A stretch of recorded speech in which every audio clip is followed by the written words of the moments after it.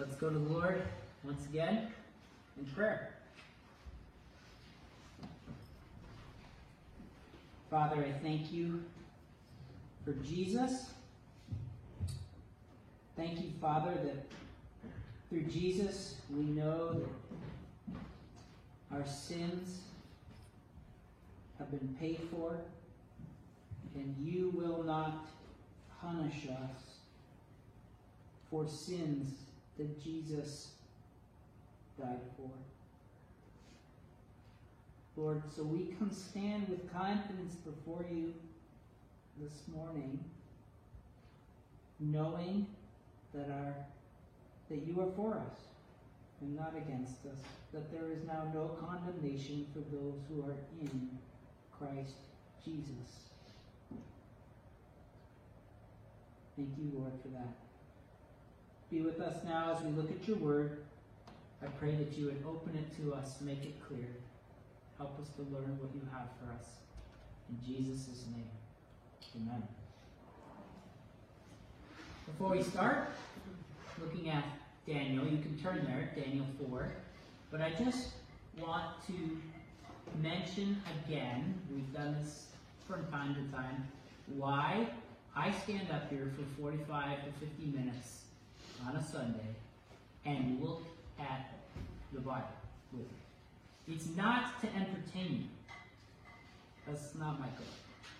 My goal isn't to be funny. My goal isn't to be charismatic. My goal, I hope, for the most part, is for my personality to get out of the way and to serve the text. My job, with God's help, is to give the text, the Bible, a voice. So that the words that the biblical authors wrote would live again as they ring through my words. Not that they're dead, but that you could actually hear them audibly, and that the message that they are trying to convey would be clear. And here is the message of every single book of the Bible. Genesis, Exodus, Leviticus, Numbers, Deuteronomy. When read according to the intent of the authors, that means when you understand what the biblical authors are trying to tell you as you read the Bible, and sometimes it takes a lot of work to understand how they're getting there. The biblical authors want you to know Jesus Christ is God's final and last Adam and the only hope of the human race. That's what they want you to know. Adam, the last, has come. And he's fixed everything that Adam first did, and he's coming again one day. The Bible, from beginning to end, is about Jesus. And so my job as a preacher is to preach Jesus from all of Scripture. And we're going to preach Jesus from Daniel 4 this morning. All right, but before we look at Daniel 4, I just want you to think about this question. Have you ever known someone who is just absolutely full of themselves? They reeked of pride. They only thought about themselves. If you talk to them, they only talked about themselves and what themselves did, were doing, and were going to do. They spent money only on themselves. And if they did spend money on others, it was so that others would do what themselves wanted. It was a manipulation thing. Like, I'll buy you lunch if you serve me for the rest of your life. Whatever, it's a manipulative act. If they ever did wrong, it wasn't their fault. It was somebody else's fault. Mistakes were not their responsibility. They're always right and never wrong in their own eyes. You ever known somebody like that? Maybe you have somebody in your mind. Or maybe you're thinking, yeah, that was me, actually. I'll tell you, There was a time in my life where I feel like I smelled a lot like this guy.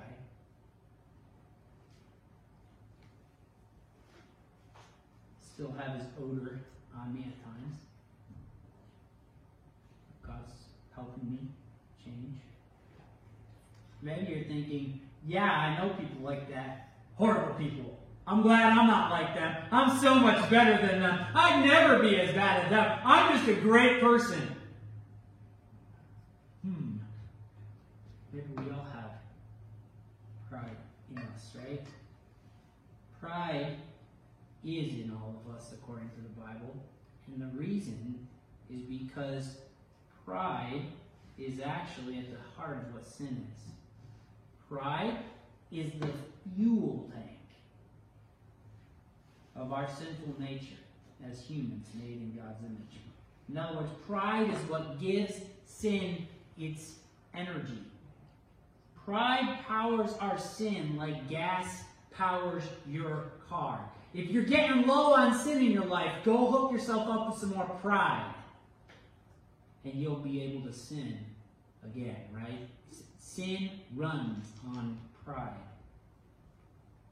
Every sin we do can be traced back to pride.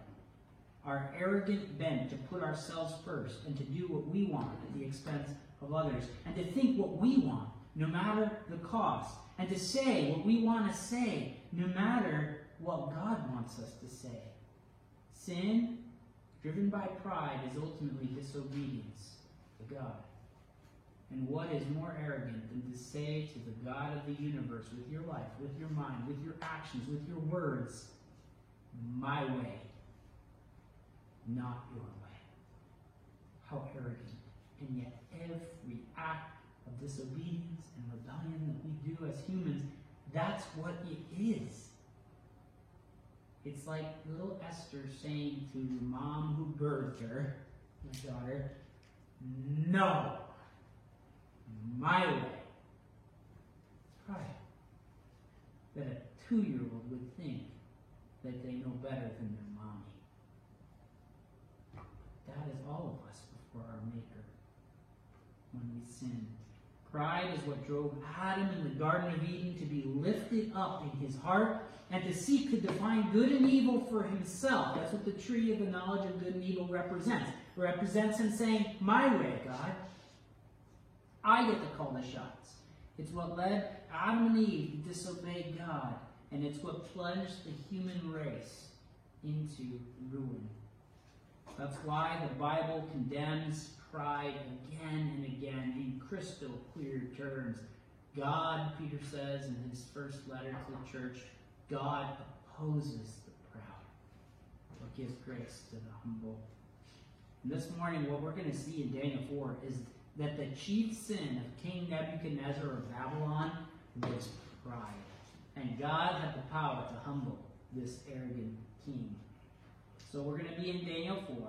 Chapter 4, if you remember from the outline of Daniel, is smack dab in the middle of the Aramaic section. So Daniel is in 2 languages. Chapters 2 to 7 are in Aramaic. The Hebrew introduction stops at chapter 2, and you're like, boom. It's like you're reading a book, and it's English, and all of a sudden it changes to Spanish for 7 chapters, and then it changes back to English. You're like, what was that about? Oh, maybe the author's trying to tell me something about those chapters 2 to 7. They go together. Oh, and then as you read them, you realize they're arranged in carefully matched pairs of chapters. 2 goes with 7, 3 goes with 6, 4 goes with 5. And we're in chapter 4, right in the middle, and its corresponding chapter is chapter 5. 4 and 5 go together. And in both chapters, we see a dad and a son. King Nebuchadnezzar and his son Belteshazzar. And Belshazzar doesn't learn from his dad's mistakes. Both kings are humbled by God. Nebuchadnezzar gets a second chance. Belshazzar, we'll see next week, does not. God is able to humble those who walk in pride. So this morning, we're going to tackle chapter 4. The first example. Next week will be the second example. Like last Sunday, and the Sunday before it, we're going to walk through this story in 4 steps. Most stories have actually kind of 4 chunks to them. You're going to tell a story to your kids.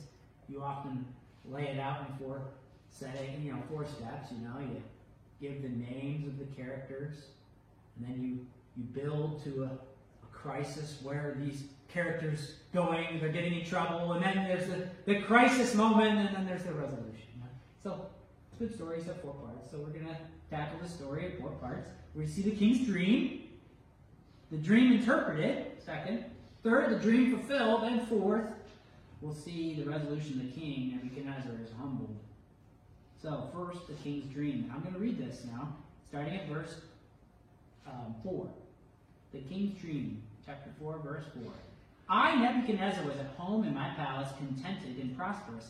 I had a dream that made me afraid. As I was lying in bed, the images and visions that passed through my mind terrified me. So I commanded that all the wise men of Babylon be brought before me to interpret the dream for me. When the magicians, enchanters, astrologers, and diviners came, I told them the dream, but they could not interpret it for me. Finally, Daniel came into my presence, and I told him the dream. He is called Belteshazzar, after the name of my God, and the spirit of the holy gods is in him. I said, Belteshazzar, chief of the magicians, I know that the spirit of the holy gods is in you, and no mystery is too difficult for you. Here is my dream. Interpret it for me. These are the visions I saw while lying in bed. I looked, and there before me stood a tree in the middle of the land. Its height was enormous. The tree grew large and strong, and its top touched the sky. It was visible to the ends of the earth. Its leaves were beautiful, and its fruit abundant, and on it was food for all. Under it the wild animals found shelter, and the birds lived in its branches. From it every creature was fed. In the visions I saw while lying in bed, I looked, and there before me was a holy one, a messenger, coming down from heaven.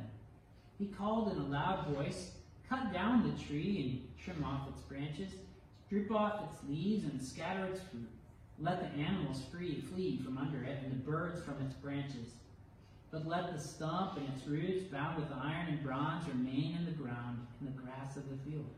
Let him, so notice he stops talking about the tree, he starts talking about him. Let him be drenched with the dew of heaven, and let him live with the animals among the plants of the earth. Let his mind be changed from that of a man, and let him be given the mind of, literally it says, a beast, till 7 times pass for him. So again, the translators say an animal, that's okay, but I think it's helpful to say beast, because it will help us connect certain dots later. So, verse 17, the decision is announced by messengers. The holy ones declare the verdict so that the living may know that the Most High is sovereign over all kingdoms on earth and gives them to anyone he wishes and sets over them the lowliest of people. Verse 18, this is the dream that I, Nebuchadnezzar, had. Now, Belteshazzar, your turn. Tell me what it means. For none of the wise men in my kingdom can interpret it for me. But you can, because the spirit of the holy gods is in you. All right. We've seen this before, haven't we, in Daniel? Chapter 2. The dream. All the wise men come. They can't interpret it. And he's like, yeah, well, I'm not going to tell you the dream. You got to tell me the dream. And then they're like, we can't do that. Nobody can do that. And then he's like, okay, well, have fun dying, right? And then Daniel's like, no, don't do that. I can interpret the dream and tell you the dream. Well, maybe he learned his lesson here. I don't know. In chapter 4, he's not going to kill the wise men. He actually tells them what the dream is. So it's a little different, but it's similar. We're going to see in a second. The dream has some similarities as well. But first, notice that you have a massive tree in the dream. I read Ezekiel 31 earlier about a king compared to a tree.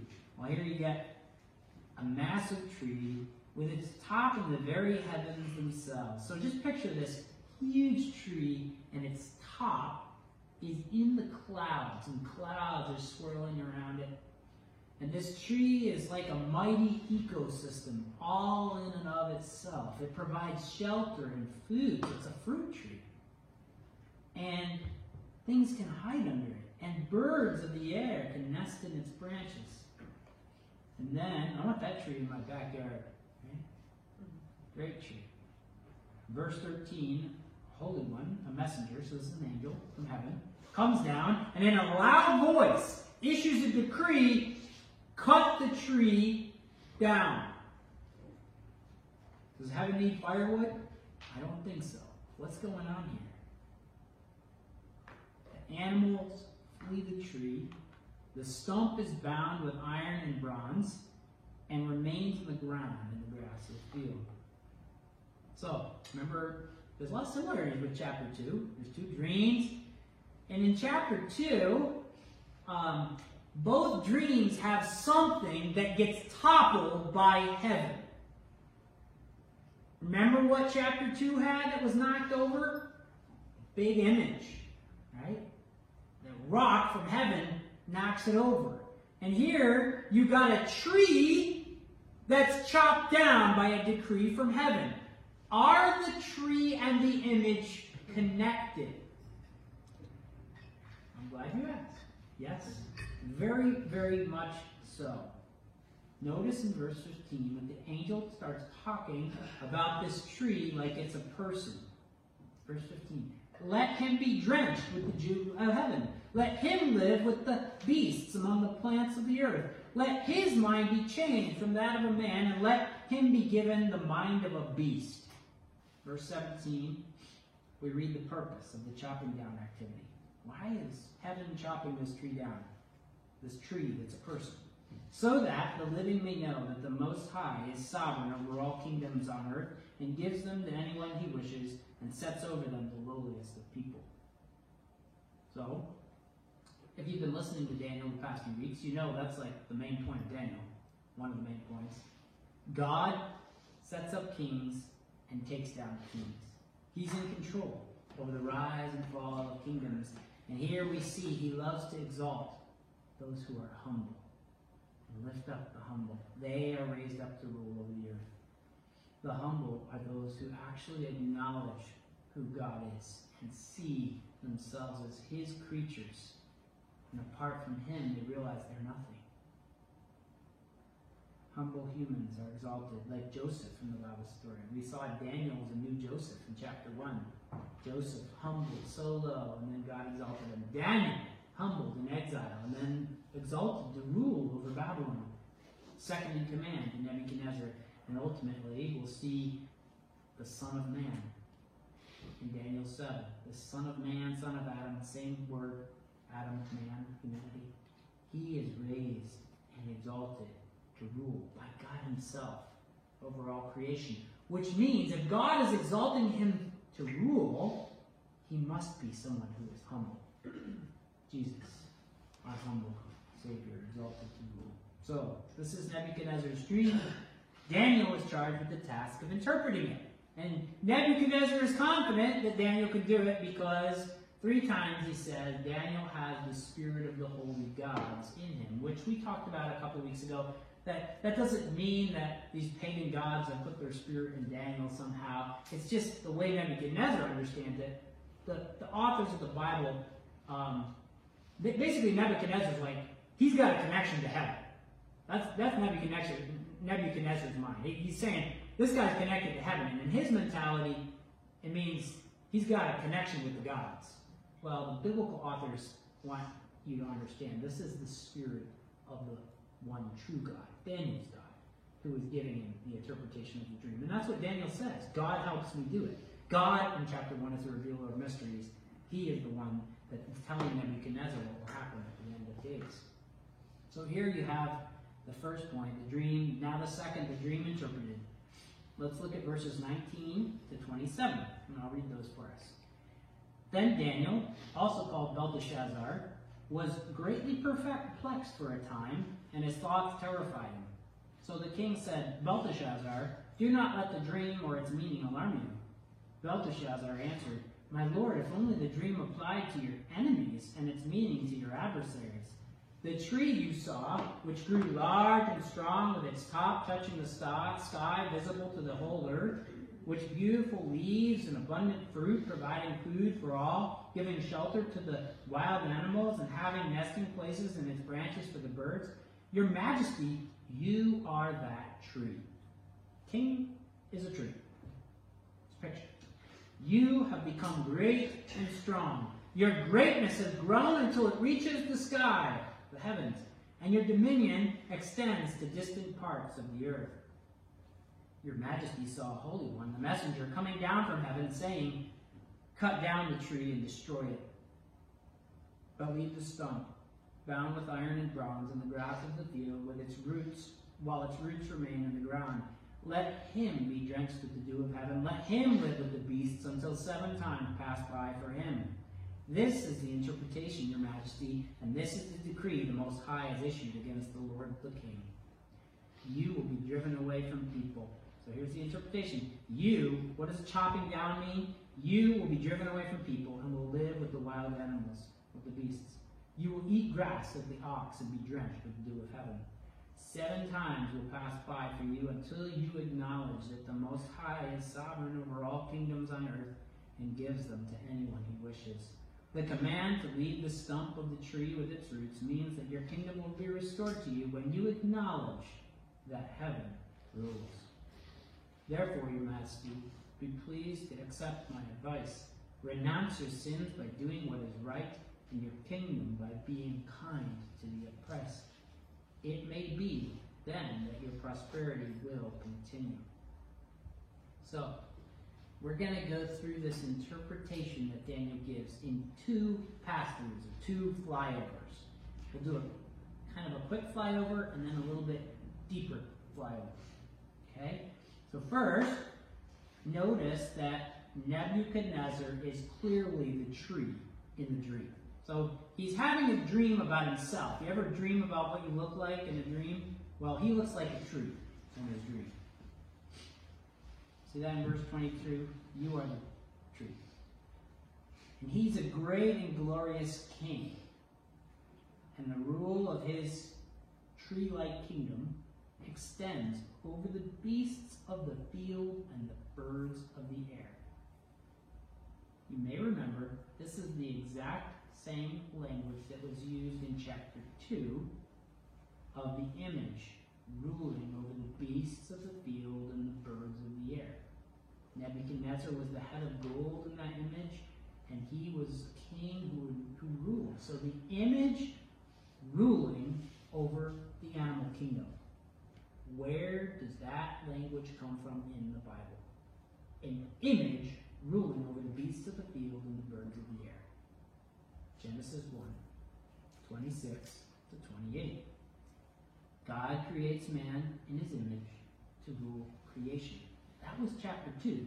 And in chapter 2, this image ruling creation gets hit by a rock from heaven and replaced by God's kingdom. Now here in chapter 4, the image is switched up. You get, instead of a great image made of metal, you get a tree. And the tree symbolizes Nebuchadnezzar, the king, and his mighty rule over creation. And interestingly, his rule, it started to reach into the heavens itself.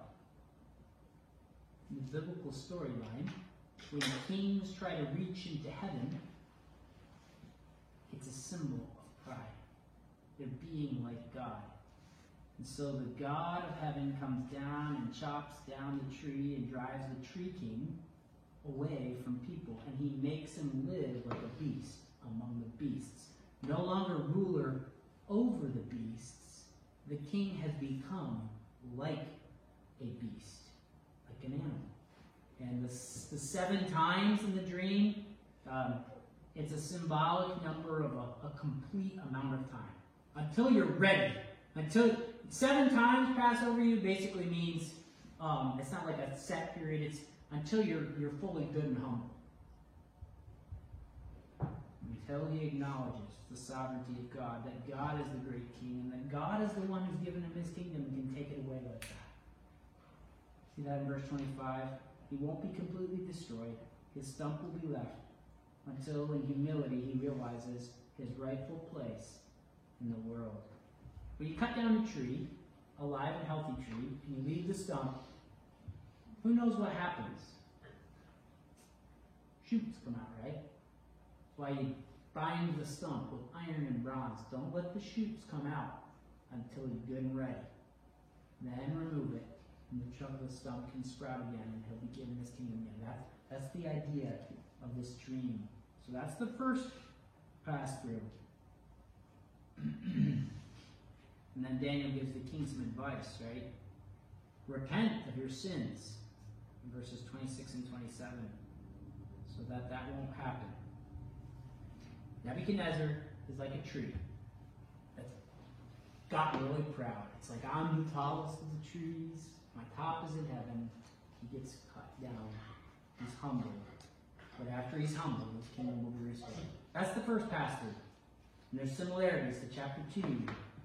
Now, second pass-through. We'll go a little bit deeper. Just want to point out what I've already said this morning, especially earlier when we were reading Ezekiel 31. This imagery of a king like a tree, it taps into the storyline of the Bible and into the literature of the ancient world, which is still available for us to read today. And as we uncover with archaeology pictures of Babylon and their writings, we see trees of life, big trees, we used often to symbolize kings and their kingdoms in the ancient world. Trees that give food and shelter to everything under their branches. And we use symbols for political parties, the donkey and the elephant, right? What symbolized a king in ancient Mesopotamia? A great tree of life. And you better hope that tree of life gives food and shade. It's like you want to live under a tree in the ancient world because it was shady, it protected you from the sun, there was food there. Oases have trees. So a good king is like an oasis for his people. It's kind of the picture, like a little piece of Eden. Now, a lot of scholars think that in Genesis, as you're reading the book of Genesis and you read about a garden with trees and you read the tree of life, it sounds a lot like some of the myths of Babylon and some of the ancient writings. And they think, well, the writers of the Bible, they borrowed the tree of life and some of these ideas, they borrowed it from the Babylonians and from these ancient religions. But I actually think that it's the other way around. I believe the Bible preserves the true story, and that these other religions are distortions. Regardless, what we see again in the ancient world, it's very common to portray kings and kingdoms as big trees. Trees that you want to shelter under. So Nebuchadnezzar is a mighty tree of life. One other key place where you see that is chapter 31 of Ezekiel, which we looked at earlier. But Ezekiel, he's describing the king of Assyria as a mighty tree. And he even says it's a mighty tree in the garden. It's like a tree in the garden of God. The envy of all the trees of Eden. But gets chopped down because of pride. So, kings are trees. I said earlier, the Bible tells one story. Jesus compares himself to a tree. I am the vine. A tree, vine, biblical authors didn't really make a distinction. Tree life.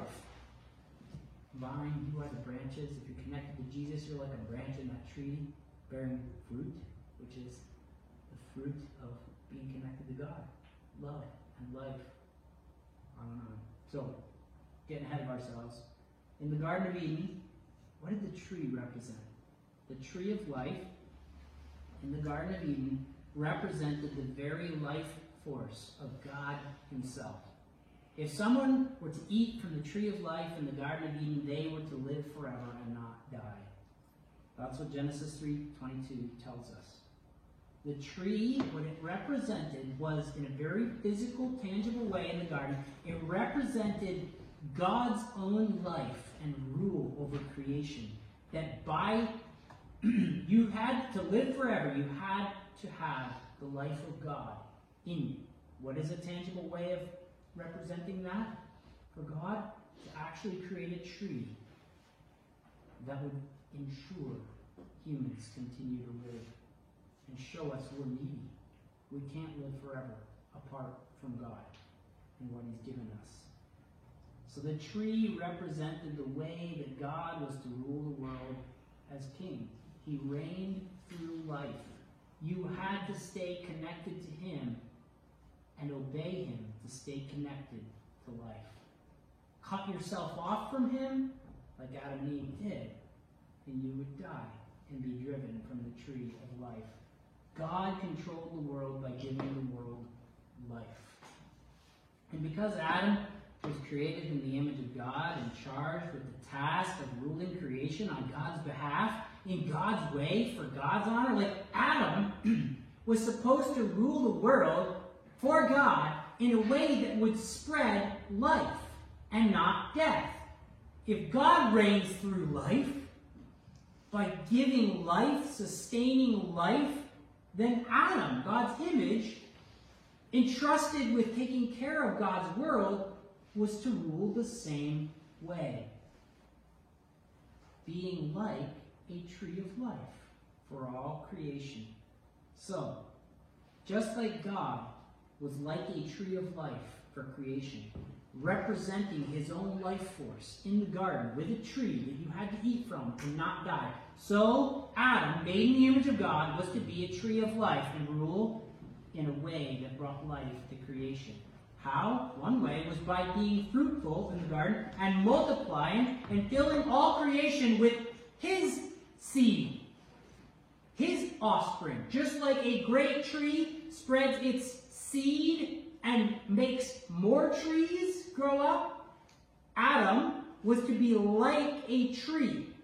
King Adam, God's first king, made in his image, was to be like a tree spreading his seed, his children, all over. God says, the Lord blessed them, Genesis 1:28, and multiply, said, be fruitful and multiply, fill the earth and subdue it. Rule over the fish of the sea and the birds of the air and over everything that swims in the sea. So God is commanding Adam to be like a tree of life, filling creation, but instead, Adam was lifted up in pride in the garden. He tried to be like God in a way that he was not supposed to be. He wanted to call the shots, to define good and evil for himself, and he brought death. If you climb a tree, we'll stick with the tree theme, and I've used this illustration before, and you climb way out on a branch, that branch is your life. If you cut that branch, you will die if you're high enough up, right? If I climb in my tree stand while I sit in a saddle and I tether myself to a tree, and that tether, 20 feet up, is my lifeline. If I am trying to get my bow in position and nick it with a broadhead and cut that lifeline, I cut myself off from life and have a very good chance of falling and dying. I don't want to do that, so I'm very careful. But in the garden, Adam cuts himself off from the life of God by rebelling against God. That's what sin is. And so he dies. And the symbolism that the Bible gives is he's like a tree that gets chopped down because it tried to lift itself to heaven. He was cut off from the life of God. That's where this picture from Daniel 4 is coming from. It's coming from the Garden of Eden. So just think, Adam was supposed to be like a tree of life. Later kings, like the king of Assyria, Ezekiel 31, Nebuchadnezzar in Daniel 4, they are being described by the biblical authors as tree-like, Adam-like figures, ruling the world, but they're bad Adams, just like the first one, and they too will get cut down and die. Why? Because they're lifted up in pride. A couple other quick connections to Genesis. Notice what he becomes because of his pride. Nebuchadnezzar becomes like a beast. He was ruling over the beasts, now he becomes like them. This imagery is from Genesis 3. There in Genesis 3, the serpent, who's Satan, a spiritual power, one of the spiritual beings in the heavenly realms, comes down, rebels against God, the creator of all spiritual beings and all creatures of the dust. And Satan uses a beast of the field, the serpent, and he speaks through it to Adam and Eve and tempts them. And in Genesis 3 verse 1 we read this: Now the serpent was more crafty than any other beast of the field that the Lord God had made. And so, when Adam and Eve listened to the voice of the serpent, they are listening to the voice of a crafty. That word is a word for wise, actually. Like a wise but twisted wise man. A twisted beast. They listen to his voice and they obey him. So who is ruling who? If you listen to the voice of the beast that you're supposed to rule over as king, you are now under the rulership of the beast. That's why the biblical authors call Satan the god of this world. The beast has become Adam's ruler.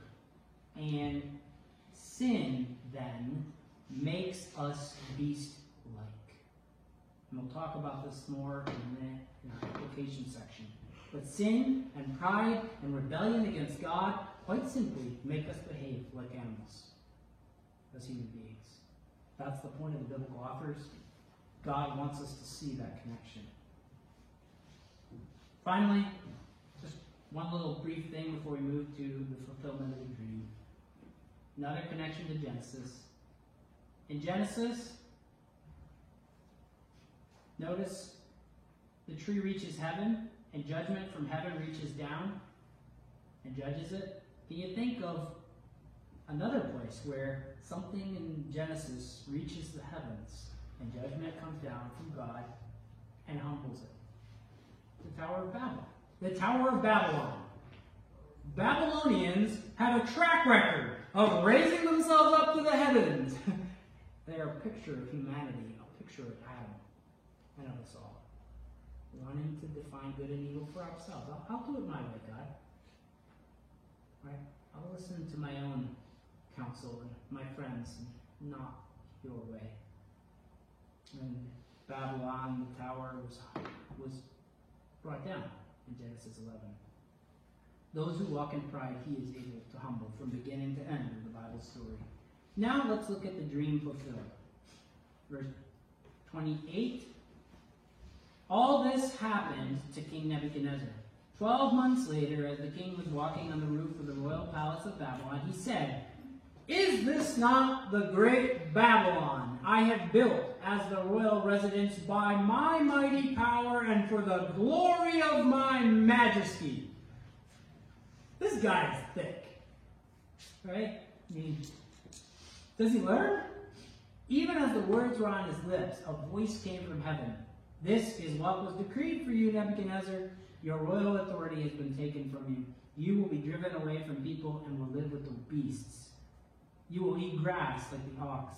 7 times will pass by for you until you acknowledge that the Most High is sovereign over all kingdoms on earth, and he gives them to anyone he wishes." Immediately what had been said about Nebuchadnezzar was fulfilled. He was driven away from people and ate grass like the ox. His body was drenched with the dew of heaven until his hair grew like the feathers of an eagle and his nails like the claws of a bird. Crazy stuff. Despite the warning he received, his heart's lifted up in pride. He boasts about his mighty power and his glory and his own majesty. And so a voice from heaven speaks, "Your royal authority has been taken away from you." And Nebuchadnezzar becomes beast-like. And now let's look at point 4, the last point this morning. The king humbled.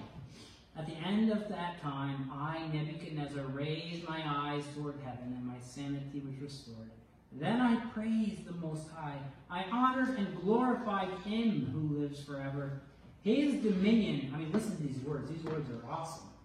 Maybe Nebuchadnezzar really, I hope he truly learned his lesson. Maybe we'll meet him in the new creation. Listen to this. His dominion is an eternal dominion. His kingdom endures from generation to generation. All the peoples of the earth are regarded as nothing. He does as he pleases with the powers of heaven and the peoples of the earth. No one can hold back his hand or say to him, "What have you done?" At the same time, my sanity was restored. My honor and splendor were returned to me for the glory of my kingdom. My advisors and nobles sought me out, and I was restored to my throne and became even greater than before. Now I, Nebuchadnezzar, praise and exalt and glorify the King of heaven, because everything he does is right, and all his ways are just. And here's the key phrase: those who walk in pride, he is able to humble. So, as we conclude, I want you to remember three things from this story. First, the heart of all human sin, in you and in me, is pride. And it all started with Adam. Pride attempts to lift ourselves up to be the little God of our own little world. And the less that you and I see it in our lives, the more likely that it's everywhere.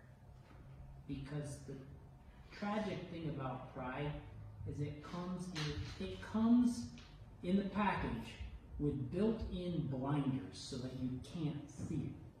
I'm not being prideful, I'm just right. And pride comes with built-in blinders to its own existence. And it can be so subtle.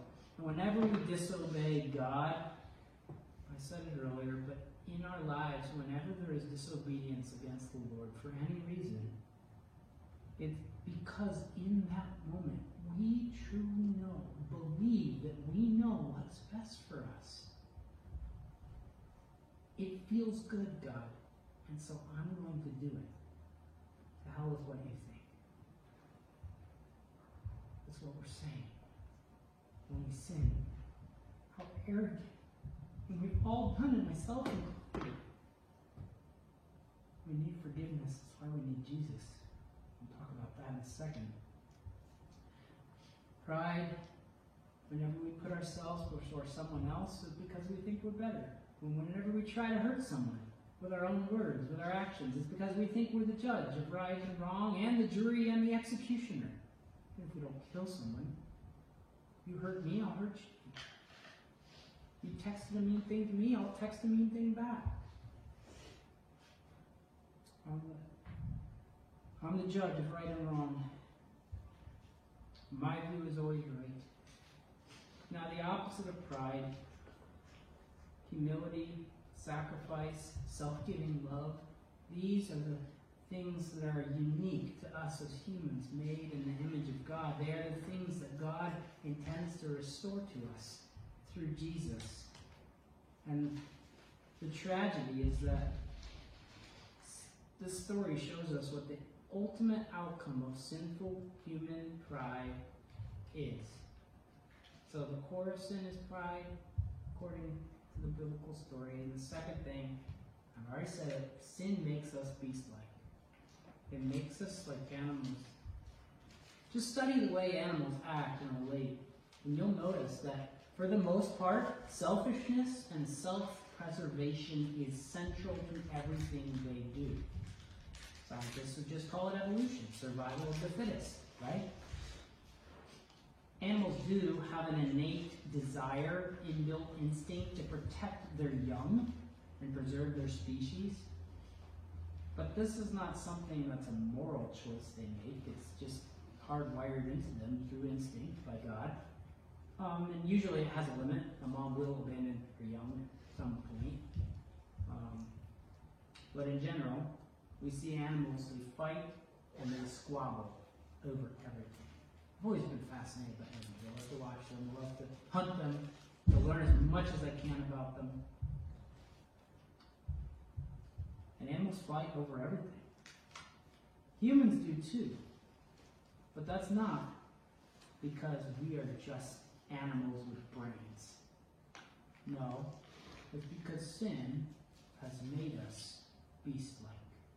If we were to rule the animals, we were to be different. But in Genesis 3, you see an overthrow. We become like the beasts, like the animals. And that's what Satan wants us to see humans throw the glory of representing God to the wind and behave like animals.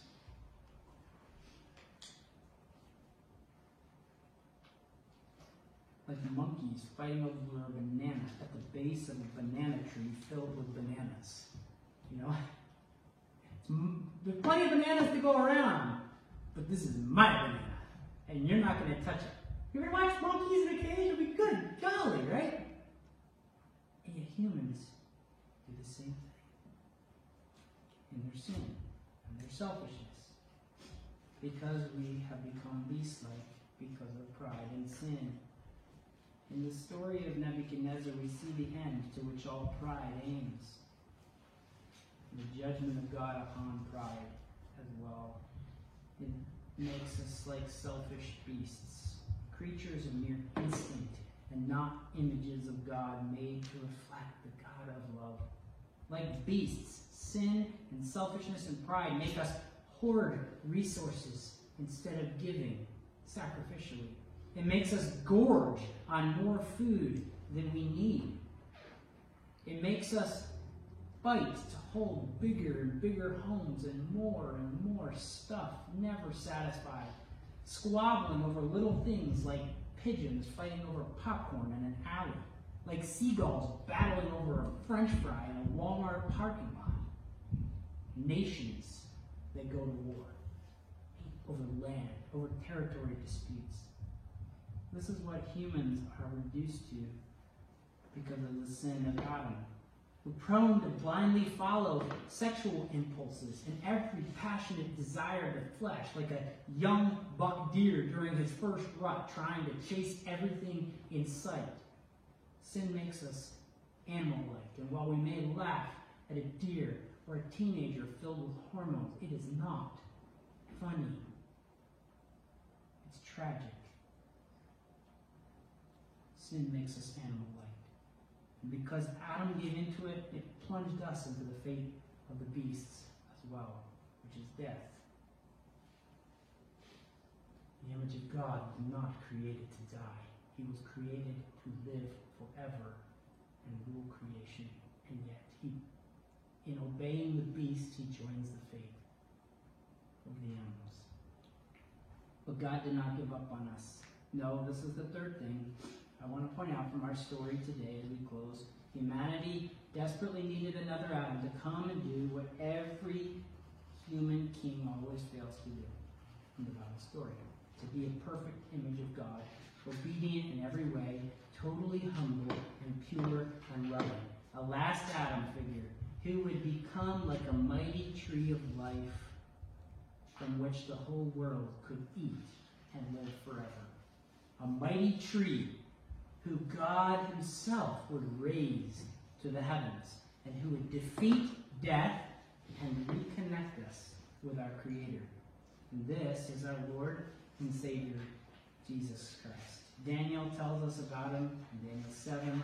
I already alluded to this. There's a great and mighty son of Adam who ascends to the clouds, just like the tree in the heavens, and he doesn't get chopped down. Instead, God gives him glory and honor and authority. Daniel 7, 13 and 14, to rule. His dominion is an everlasting dominion. His kingdom will have no end. And in Daniel 7, he conquers the beasts.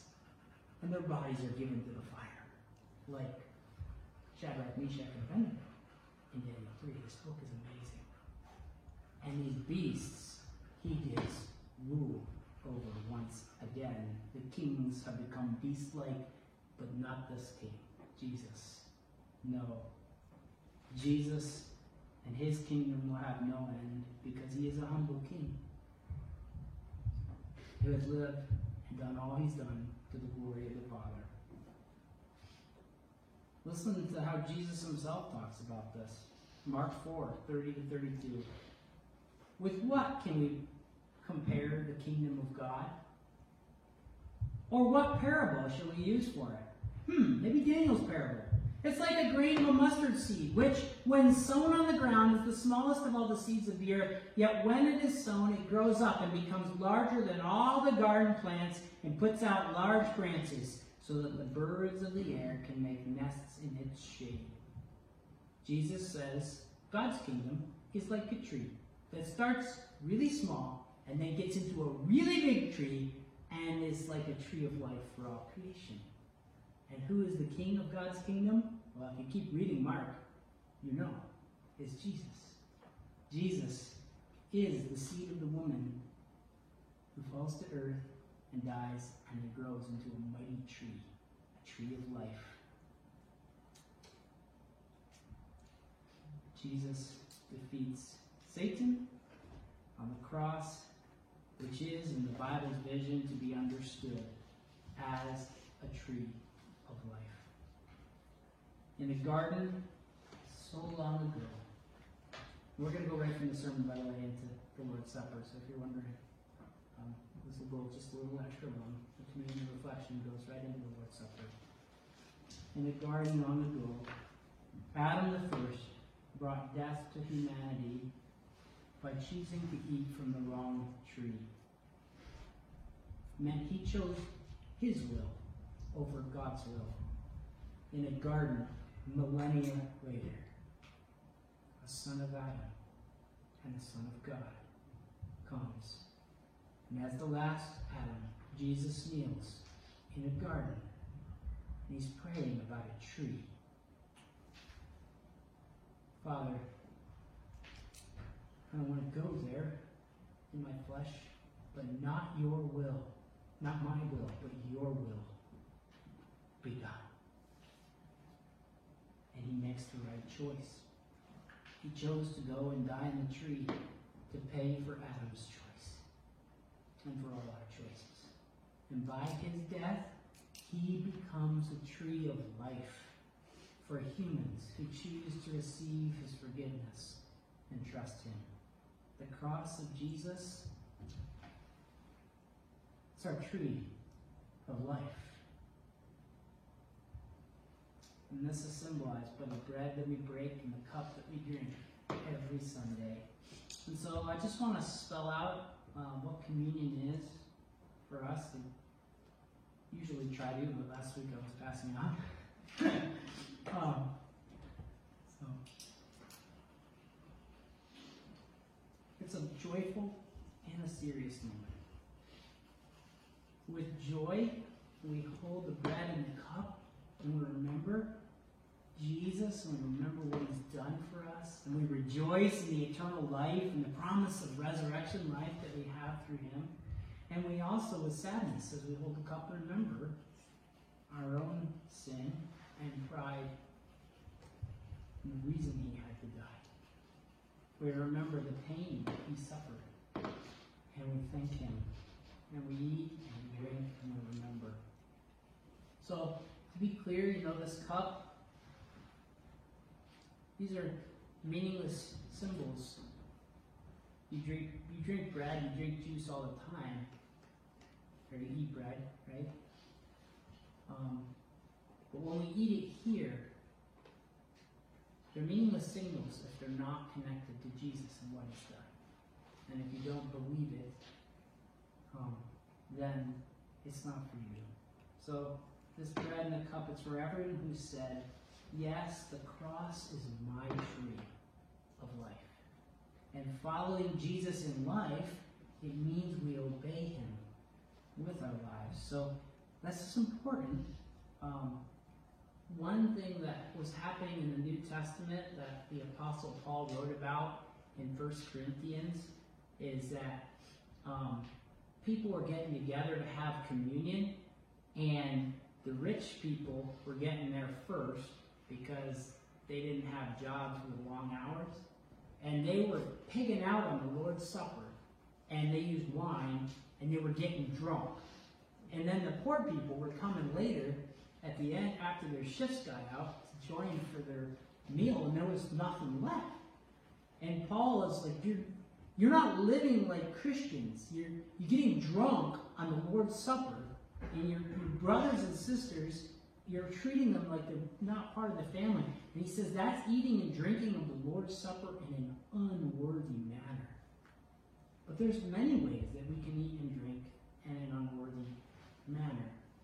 If with one hand we are holding the bread and the cup that symbolizes Jesus' love and forgiveness for us and says, yes, Jesus, I'm part of him, and with the other hand, we're disobeying during the week, when we're not living for him, then Paul says you're eating and drinking judgment on your own head. I vote for Jesus with this hand, but not with this hand. I cannot do that. And so use this moment too in your time. If you are for Jesus, you're following Jesus in your life, this is for you then.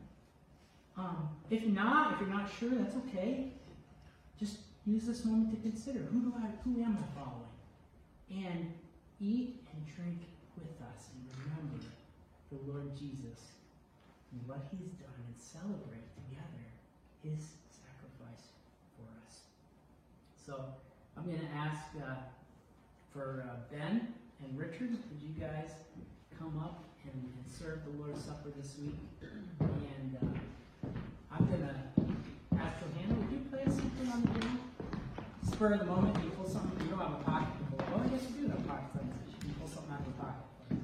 And we'll take the Lord's Supper together.